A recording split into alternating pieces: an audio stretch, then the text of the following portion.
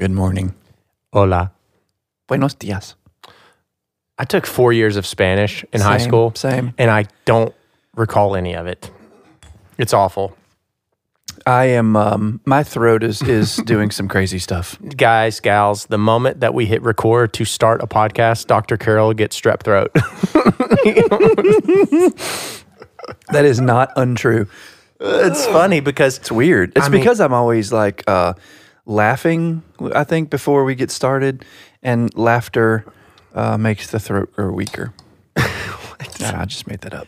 I thought laughter makes the heart grow fonder. No, that's absence. Laughter is the best medicine. I thought that's music. No, it's laughter. What's music? Music is a series of notes at very...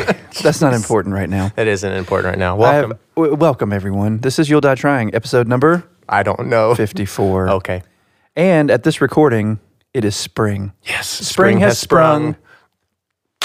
That was a high five between Dr. Carroll and myself. That was awesome. That was. Okay, so to get us off and running in this new season, I'm going to tell you a riddle.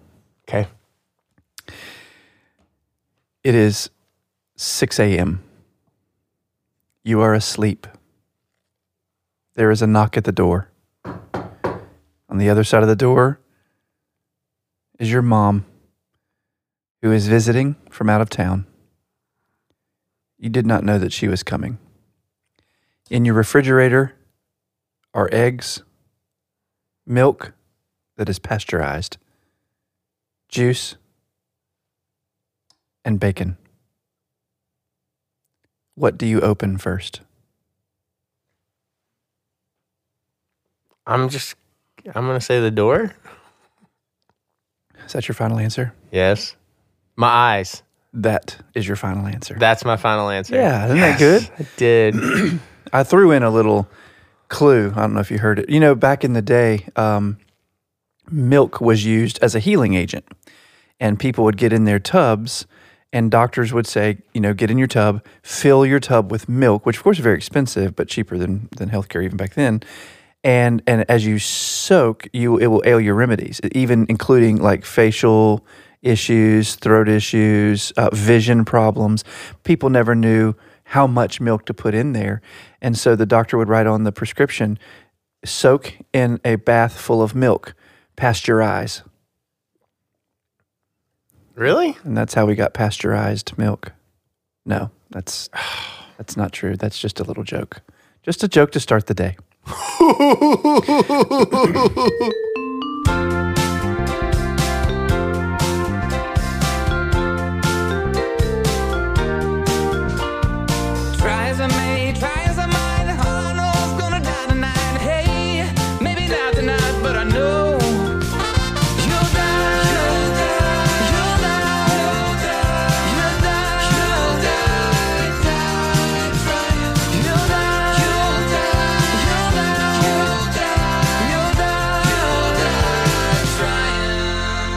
So what have you been thinking about? What's on your mind? I was going to say I'm drowning, but in a good way. Drowning. I'm drowning. Just so busy. Everything's so busy right now, and you don't like that word. It's not a good word. Dr. Carroll has a new phone finally. He upgraded from a iPhone 3. I was forced to. My phone would no longer charge. God, poor thing. That thing looked like a little Post-it note pad that you were carrying around. It was the perfect size. It was just it was so cute. Yeah. That's what I've been thinking about. Just not your phone. How tired you are? I'm not overly tired. I feel actually pretty good. Okay. I've been doing a lot of self-care, going to sleep early because I know I'm going to get up early. Yeah. Because the kid, but the baby's sleeping 6 and 7 hours at a time. Oh, wow, he's doing well. Yep. Okay. Life is okay. It's not so bad. That's what good. have you been thinking about? Well, with you, I've been busy as well, and I've picked up some new work, some continuing work, some older things that are kind of cropping back up, and it's busy. It's a good busy though. Yeah. But I'm excited. I'm prepping for a bit of a vacation, which is exciting. So that's coming up, and I'm thankful to have the work that I do. I'm thankful to be able to love what I do. And, it makes me always think about the people who don't love what they do and how hard that must be to get up and go to work every day when they don't appreciate what they do. Could you imagine going into your office and just being like, I hate this place. It'd be tough. I hate it. It would be really tough. I've not been in that position, except I can say when I was in college and had a work-study program with under a woman who was really difficult to work with, and it made me sad to show up to work. And then when I was in graduate school, I worked at the bookstore on campus, and the woman I worked for there was also really tough to work for. And these were just women who were, they were doing their very best to be meticulous about record keeping. And, they had to work with students, and that must be miserable for them. So I don't blame them at all. But it made it really uncomfortable, and I didn't like going. I did my thing, but it was part of my being there. But I didn't enjoy that. But that was when I was really young. Ever since, as a professional, I've always enjoyed what I do.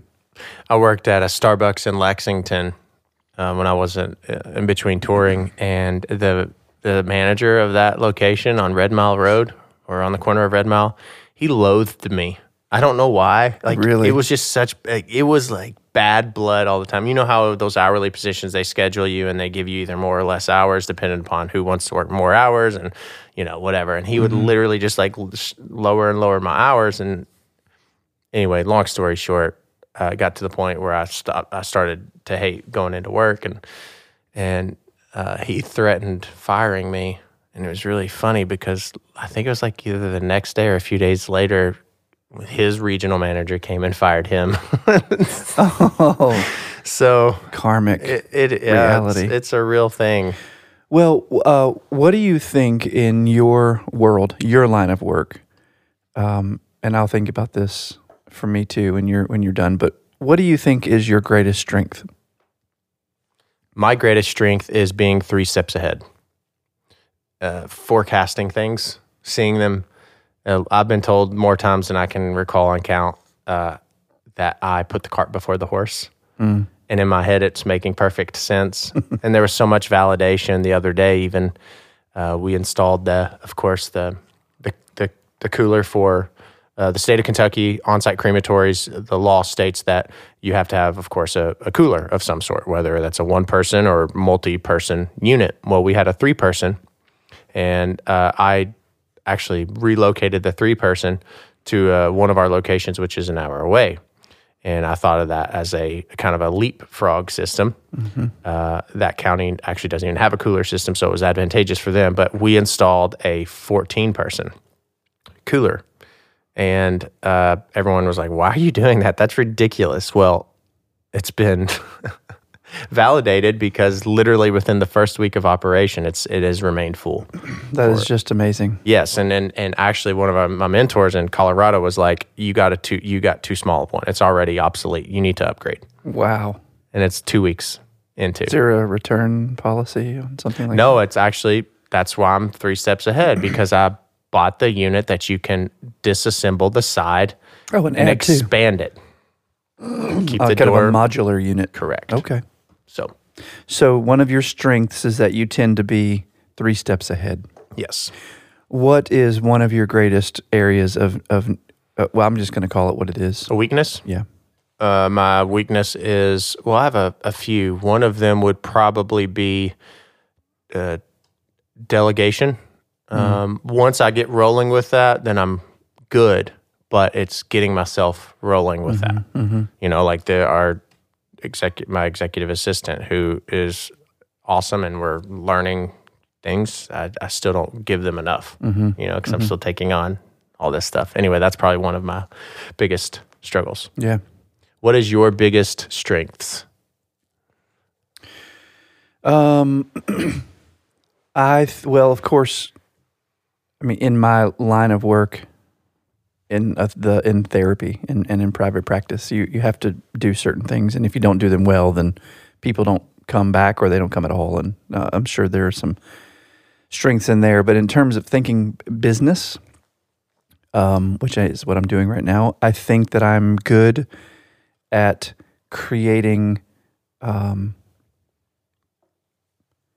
revenue streams in addition to just the base exercise and product of my work, which is being in the clinical room with clients and patients. There are other ways to offer help to people, and I can do that in lots of different ways. And I've created programs and been certified in various ways, and create consultancies where I can go into businesses and try to be helpful. And that's something that I think I'm decent at because I believe in it. I believe in what I do and how I do it, and that it can be helpful. And I myself have been helped by that. So I don't have to sell that. I just have to tell that story, and I feel like I'm good at that. Weakness.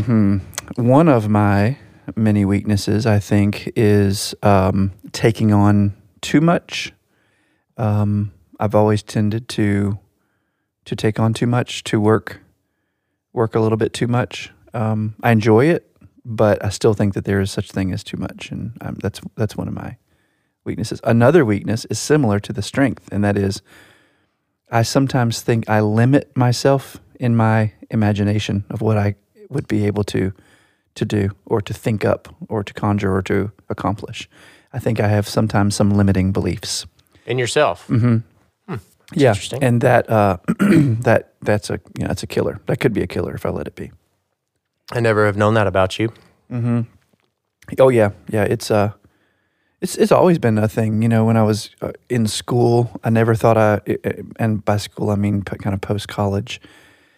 I never knew that I, or never really believed that I had what it took to kind of go to that next level, and then I would accomplish that, and then I was like, oh, I really want to go to that next level, but I'm probably, and there was never a time when I was like, okay, so obviously I had what it took to do that. Like I never got there. I'm just like, I'm lucky, or, I caught a break in there, the admissions, my application got stuck and they went to lunch and they're just like, whatever, just put it in that pile. Like, I always kind of told myself those things rather than claiming my own giftedness. So I think if you're not claiming giftedness, then you have limiting beliefs. And that's kind of where I tend to go. Let's talk about limiting beliefs then, because that's intriguing to me. I think we all do that. I do that all the time to myself. Yeah, it is. Well, so I'd like to dovetail that conversation. I want to hear some thoughts that you have and that I have about limiting beliefs. But then I also want to talk about that dance we do where we wrestle with, should we improve our weaknesses or should we focus on our strengths? So first, limiting beliefs. And there are a lot of reasons why, I tell myself a story that undercuts or undermines my actual ability. Whether that's because I was the first person, in a long time in my entire family structure, extended beyond forever, to go to school post-high school, or whether because I was the only person in my nuclear family who decided to do that. When you're in that environment, you might think, well, this just isn't something we do. And I even had one of my grandparents who tended to be curmudgeonly sometimes. What? Curmudgeonly. That's a cool word. Don't know what it means. And just kind of a little grumpy, sometimes. And it wasn't his. I know some of those. Wasn't his, I don't blame him, but nonetheless, he would ask all the time, like, why are you doing that? Why are you going to school? You already went to college, which I think was unnecessary. Why are you going beyond it? There's nothing you can say to someone like that. But that does tell me a little bit about the DNA of my extended family system and how there's that thinking there. Just like in most of our extended family DNA, there is latent, if not blatant, racism, homophobia, those kinds of things. It's there. And so you have to wrestle with that. Well, their limiting beliefs is in our DNA too. Maybe we are taught not to think too highly of ourselves, which, that's a good moral lesson to learn. But then we go the opposite. We tend not to think very well of ourselves at all, which is not good either. We think that there is a ceiling. We think that there's a cap. We allow ourselves to believe that there are things out there that we can't do, shouldn't do, wouldn't do well. And we tend to allow those thoughts to enmesh with that DNA, and we believe that that's who we are. So then we tell ourselves that story. Well, this is just who I am. I'm from this family. We don't do those things. We don't accomplish those things. We don't push ourselves in those areas. We don't believe there's value in that. And if we find ourselves in that situation, we might tend to think that we don't deserve to be there. We haven't earned a place at the table, and we can't end up doing what's expected of us. And so we're just going to be a disappointment. So why even push ourselves? I have that conversation, I think, in one way or another with people all the time. I was having a conversation recently actually with someone, and I was saying, why don't you, this was in a more kind of coaching consulting context, not therapy, but why don't you see yourself as extraordinary? Well, because I'm not. I'm very ordinary. What does that mean? Ordinary has a negative connotation for that person. So what is it about your story? What is it about what you tell yourself about yourself? What is it about your family that allows you to kind of sit in that and be okay with it?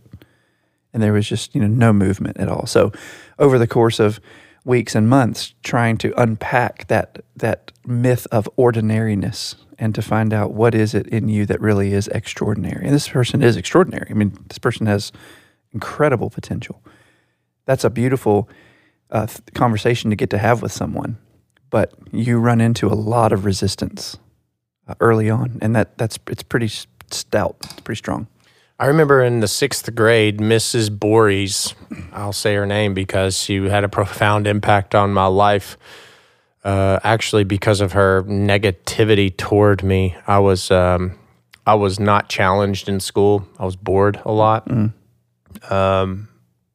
Again, maybe because I'm intelligent. I don't really know, other than the fact that maybe her teaching method was just lacking. And anyway, she found me to be problematic and started stating that I had developmental issues and mental issues. And wow. Yeah, it was really bad. And so would call me out in front of the class, actually became verbally abusive, and took me to the principal's office regularly, to the point where Miss Fleming, thank God, put my desk in her office and was like, you will not, you're just not a good teacher, pretty much is what she said to her. Yeah. And took all of my curriculum and kind of essentially helped me. I mean, that's what I can recall, but that was ultimately advantageous to me. But at the beginning, it was very difficult for me, because it made me feel, wow, maybe I am, Yeah. Well, maybe I am not good enough. And how old were you? This was 6th grade. I don't know how old you are in 6th grade. So 6th grade, you're, I don't know. 10, 11? You're 11, 12? 11 or 12. About 11, 12. So when you're that age, that's, you're coming up toward middle school anyway. You're already experiencing some changes in your body and how you think. You're so impressionable. And to have someone in an authoritative position like that, that's why I think teachers really do need to be very cautious in how they speak to children, because children hear everything and they believe everything. I mean, there are times when my children, when they were younger, they would come home and say their teacher said something, and I would say, well, I'm sure there's a reason why that person said that, but actually this is the case. Like, here's the truth. Here are the facts of that. Maybe she didn't know, or he didn't know the facts at the time. No, that's not true. It's not what my teacher said. So when it was teacher versus parent, teacher always won. That's how incredibly powerful a teacher position is. It's not that way anymore, thank goodness. Now they don't believe any of us. But that's a very important role to play, and the fact that you experienced that's kind of sad. While we've been talking, I've posted a message to her on her Facebook wall, and I'm hopeful that she'll write you and apologize. I don't know if she's even living still. I have no idea, but she was just downright hateful. There was a student named Seth who, I'm grateful for him too. I mean, he's brilliant. His parents are dentists, and he's just super, super smart, and he was always so kind. We were close friends, and he wrote her an anonymous letter stating, oh, yes, well, she pulled me to the side, and it was my writing. I wrote the letter. I was unaware of it. Oh, gosh, that's awesome. That is Miss Borys.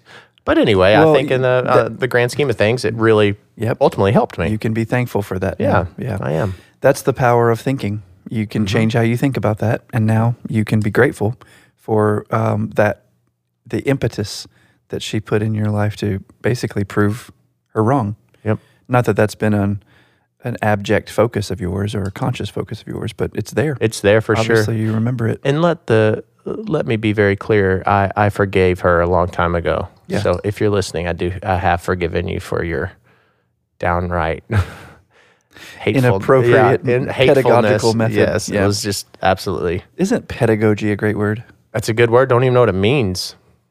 It's like teaching methodology. It's interesting. Pedagogical methods, yeah. So limiting beliefs. What are some of your limiting beliefs? In myself? Mm-hmm. No, don't tell them what they are in me. Tell us what they are in you. Well, I'm sorry. I didn't know if you meant like as a whole. Like around the world or, no, just you. I believe in limiting beliefs in myself. That I'm thinking really hard. I'm not trying to. What is it that you think you can't do? Or won't ever do well? Time management. No, I think that's too surface. That's too. I want to get a little bit more in depth for you all and for myself. I don't know. Let's throw some therapeutic. Well, let's go with time management because Sure. that's what came to you, and Okay. it's probably associated with something that's more than just time management. Sure. But what does time management mean for you? I have a really hard time with, calling it quits, for instance. Like at 5 o'clock, you draw the line and then you leave it at the door and you go home or whatever. That's the first example that came to my mind. Like if it's non-emergent, then it can actually wait until the following day or later on in the day, and I want to get things done now, that kind of thing. That's So prioritizing. And are you comfortable assigning time limits to tasks? For me, no. Okay. Not necessarily, I would say no. Do you have a sense of why that is? Like if you were to say, I'm going to have this conversation with this person, I'm going to allow this long for it because I have these other tasks that I've already, and maybe that's it when you back it all the way up. Maybe it just comes down to not believing enough in yourself to believe that you're worthy of a well-structured, disciplined approach to the use of your time. Yeah.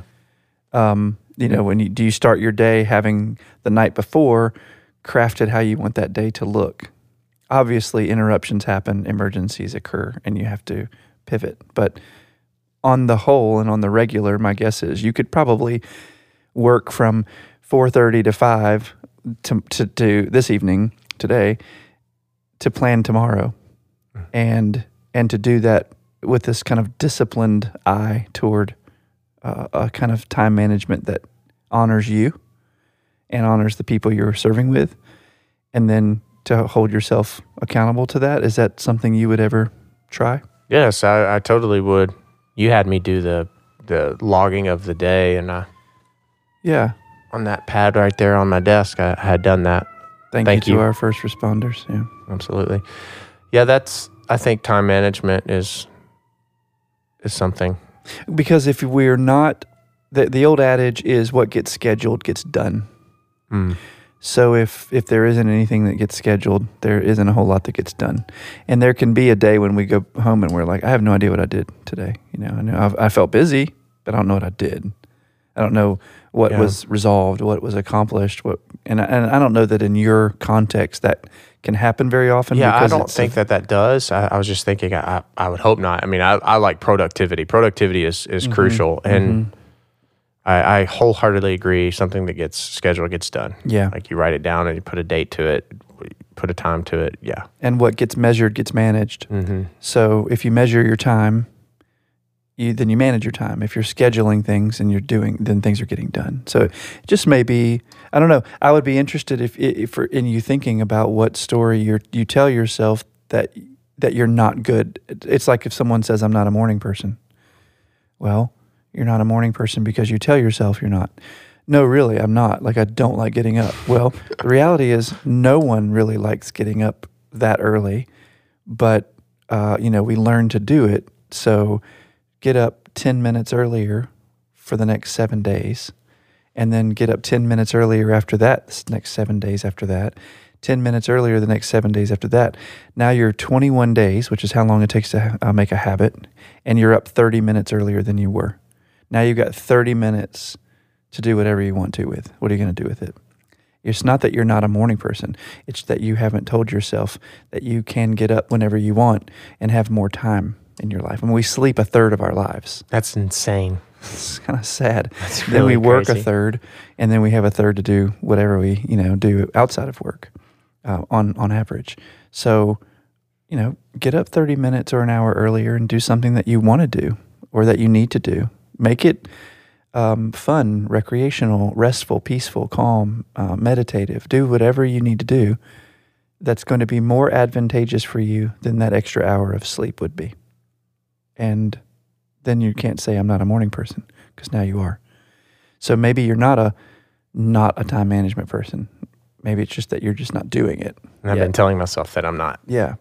Interesting. Well, let's take a quick break and hear a word from our sponsor. Do you know those things in your life that you want to protect, Dr. Carroll? Yeah. You know those people in your life that you want to protect? Absolutely. I mean, home, auto, life insurance, how crucial is that? We insure our phone. We need to insure the people that we love most in this world. Robert Edge with Kentucky Farm Bureau Insurance. He is an agent, and he is big on commitment. He insures the things in my life, most importantly, the people in my life whom I love and whom I want to protect. If you are thinking of home, auto, or life insurance, think no other and no further than Robert Edge with Kentucky Farm Bureau Insurance. He is an agent. He is big on commitment, and you most certainly can reach him by calling 270-929-4215. Robert Edge, thank you so much. So, in addition to limiting beliefs, there's this notion that we need to focus on and strengthen our weaknesses. And I was listening to some entrepreneurial type folks, the Gary Vaynerchuks and the Joe Rogans and the Michael Hyatts of the world. And more often than not, I'm hearing them say, "Leave your weaknesses alone. Focus on your strengths." What school do you fall into? To work on and strengthen your weaknesses, or to let someone else come in and complement that with their gifts and you work on your giftedness? Play your strengths. I heard from a friend of mine, a pastor of a church, and he said, you don't put somebody in the choir who can't sing. There are people, like I'm a singer. I think I've had this natural ear for music and tone and things my entire life. I think I also, with my voice lessons, learned better or learned, I think that's the right way to say it. I don't think that everyone can learn to sing. I think some people can because there's something in them that allows them to. My point is if you can't sing, don't play in the choir. Don't sing in the choir. Do the things that you love. If you play tambourine well, do that. Yeah. I'm big on playing your strengths. Joy loves the tambourine. Tambourines are incredible. And every time we go anywhere where there's dancing and there's a band and there's a tambourine, she steals it.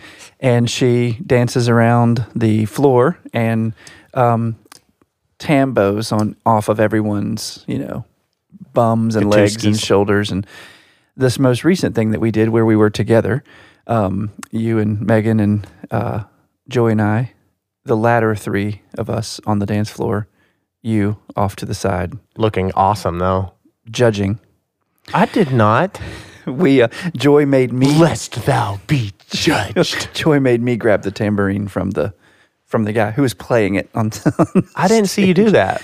Yeah, I did. And there are pictures. There are photos of me, playing the tambourine off of other men's backsides and giving them high fives and dancing with them. Be so proud of that. Like it was my job. That should be in your photo album. Like it was my job, and like I'd had years of excellent performance reviews for that job. Do you remember the photo albums that they're, you pull the plastic, oh, yeah.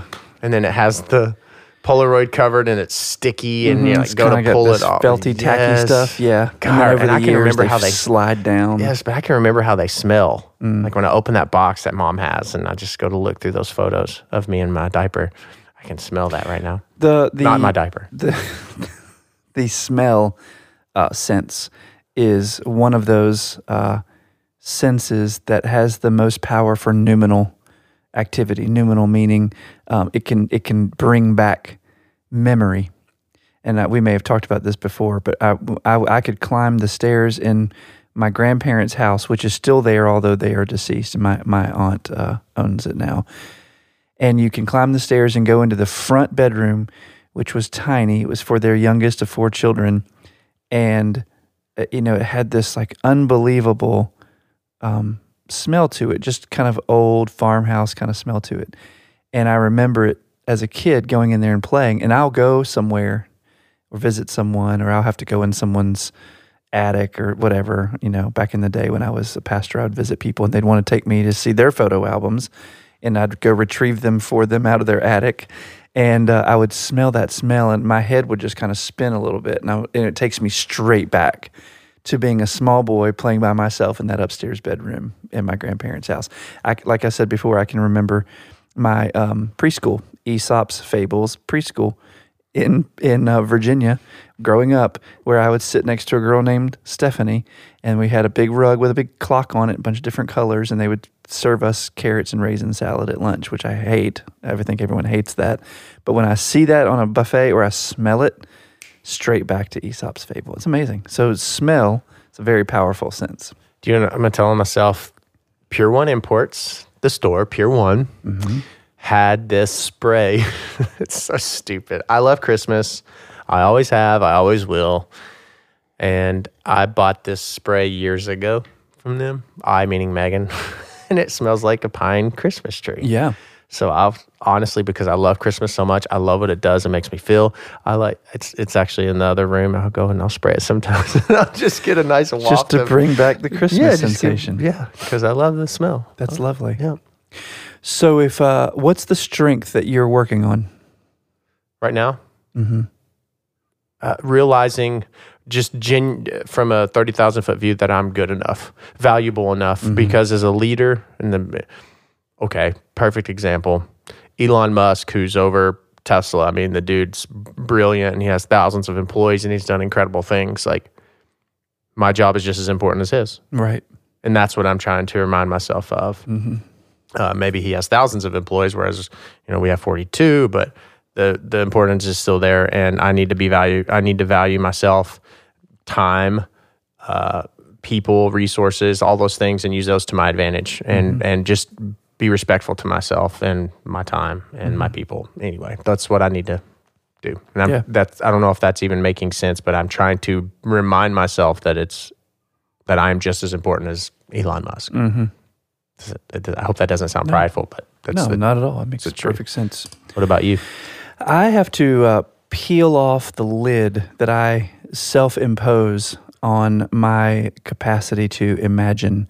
I, for whatever reason, think that there is a cap to my ability to imagine and create and then implement and execute ideas. That there are only going to be so many ideas. Like, I have ideas after ideas after ideas. And I always think, well, at some point I'm just going to have to stop and not pursue those, and I know it drives people around me crazy, because it's not that I'm not satisfied. I'm very satisfied. It's not that I'm not content. I'm very content. We've talked about those differences before in previous episodes. It's just that I am still, even in the midst of my satisfaction, I'm still driven. I am completely content to prop my feet up and do nothing and think about just being present to where I am, but I'm also equally as content thinking about new ideas and new ways to do what I do, to do it better, more efficiently, and more profitably. So I want to be able to peel off that lid that I impose by myself that tells me you have to stop imagining because you can't do all those things, or you're not ever going to be able to accomplish that, or you're never going to find someone to help you do that because you can't do it all, obviously, by yourself. I've got to peel that lid off. Interesting. It's really fun for me in my world because I have the privilege of being able to supervise people who want to become and are becoming therapists. So I get to have these conversations with them. And a lot of that supervision happens via online video portal, like either FaceTime or Skype or Zoom or something like that. So I'm getting to sit and see these supervisees and have these conversations and listen to them and listen to their ideas and help them shape their own approach to this work and to their lives.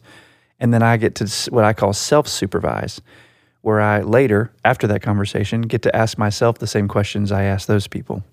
Because in my world, you're only able to take someone as far as you yourself have been willing to go. That's what I was going to ask you. I'm sure that not even the people that you're training or courting with in their therapy world, but even the people that you assist probably teach you a lot too.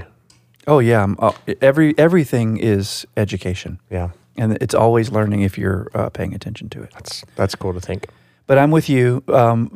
Play your strengths. There will always be people who can come and help complement your weaknesses and destroy every limiting belief that's out there. Tell yourself a different story and know that you can do virtually anything, and don't stop. Yeah. I like that. Don't stop. When we hire people, we say that you have no ceiling here. I think we should remind ourselves of that. There is no ceiling for us. I mean, you can literally, I hate when people say, don't bite off more than you can chew. Yeah. I'm like, yeah, I'm going to bite everything. Yeah, exactly. You got too many irons in the fire. No, I don't. I have a ton of irons in the fire, yes. You eat an elephant one bite at a time. No one said how big those bites have to be. Give me a break. Exactly. Well, this has been good. Thank you, Nathan. Yeah, thank you, Good Dr. thinking. Carroll. And thank you, Ms. Voorhees. Voorhees, I think. Voorhees. Maybe I sent that message to the wrong woman. How'd you spell her name? Just kidding. Ladies and gentlemen, we appreciate you coming back time and time again and listening and subscribing and leaving us 5 stars on your listening app device thingamajig. As you know us, you know that we are always trying to be our best, the best version of ourselves. And if we aren't, then we're at least going to die trying. It means the world to us that you join us. Nathan, thank you. Thank you, Thank you, Dr. Carroll. Can I have that jacket, shirt thing? Yeah, absolutely. I'm Nathan Morris. I'm Jonathan Carroll. Hey, I think it might fit you. I'm going to try it on.